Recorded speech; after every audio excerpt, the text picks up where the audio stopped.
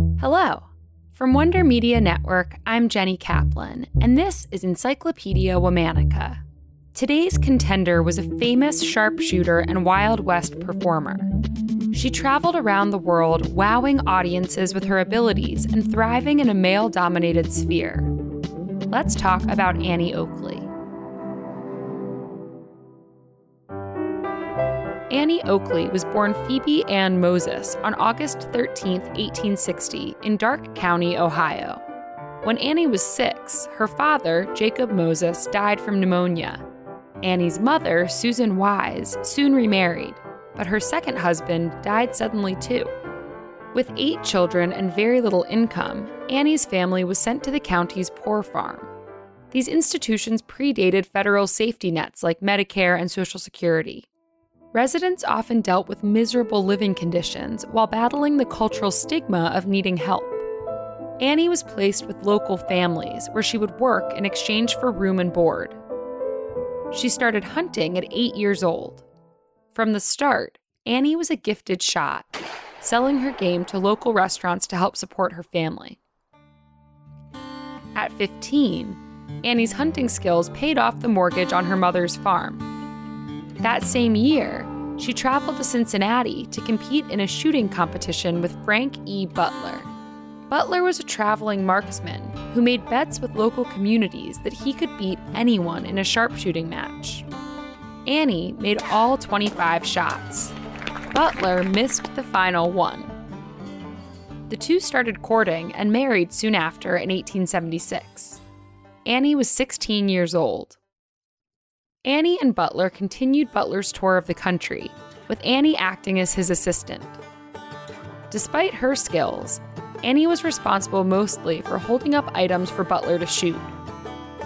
All of that changed on May 1, 1882, when Butler's partner fell ill. Annie filled in on stage, and from then on, Annie was officially part of the act. After touring for a year with the Sells Brothers Circus, Annie and Butler joined Buffalo Bill's Wild West show. It was Annie, who had been given the name Little Sure Shot by Lakota Sioux leader Sitting Bull, who really rose to fame. Butler eventually chose to serve as her stage assistant and manager. Even by today's standards, Annie's stunts were jaw-dropping. She would shoot glass balls and coins out of the air, and cigarettes out of her husband's mouth. Her show often opened with her skipping on stage, lifting her rifle, and in one shot snuffing out the flame of a lit candle. Annie and Butler remained with Buffalo Bill's show for 16 years. The tour took them all around the world. They performed for Queen Victoria's Golden Jubilee in England and traveled through Spain, Italy, and France. Every time she stepped on stage, Annie proved that women were more than capable of using firearms, challenging the discipline's masculine reputation. She publicly encouraged women to learn how to use a pistol and to carry it in their purses, arguing that self-defense was empowering. In 1901, after returning to the United States, Annie and Butler were in a train crash. Annie injured her back and stopped touring. 2 years later, in 1903, it was reported in Chicago that Annie had been arrested for stealing a man's trousers and selling them for cocaine. Despite the story being entirely false, the woman arrested had used the fake name Annie Oakley. News outlets ran with it. Annie sued every paper that ran the false accusations. Over 7 years, she won 54 of 55 cases. In 1917, the United States entered World War I. Annie wrote to the Secretary of War, Henry L. Stimson, offering to fund and raise a regiment of female volunteers to fight. She also offered to help teach soldiers how to accurately shoot. Neither offer was accepted. In 1922, Annie began preparing to tour again, but a car accident delayed her plans.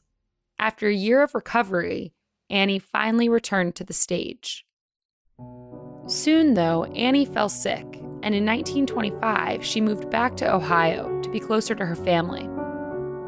Annie Oakley died on November 3, 1926. She was 66 years old.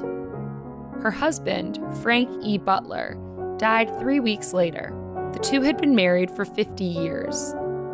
In 1946, a fictionalized version of Annie and Butler's love story debuted on Broadway as the Irving Berlin musical Annie, Get Your Gun. Anything you can do, I can do better. I can do anything better than you. No, you can't. Yes, I can. No, you can't. Yes, I can. No, you can't. Yes, I can. Yes, I can. To this day, the show is still regularly performed by theaters around the country. All month, we're talking about explorers and contenders. On Sundays, we're taking a break from our normal episodes to highlight women we've previously covered who did amazing things in healthcare. For more on why we're doing what we're doing, check out our Encyclopedia Womanica newsletter, Womanica Weekly.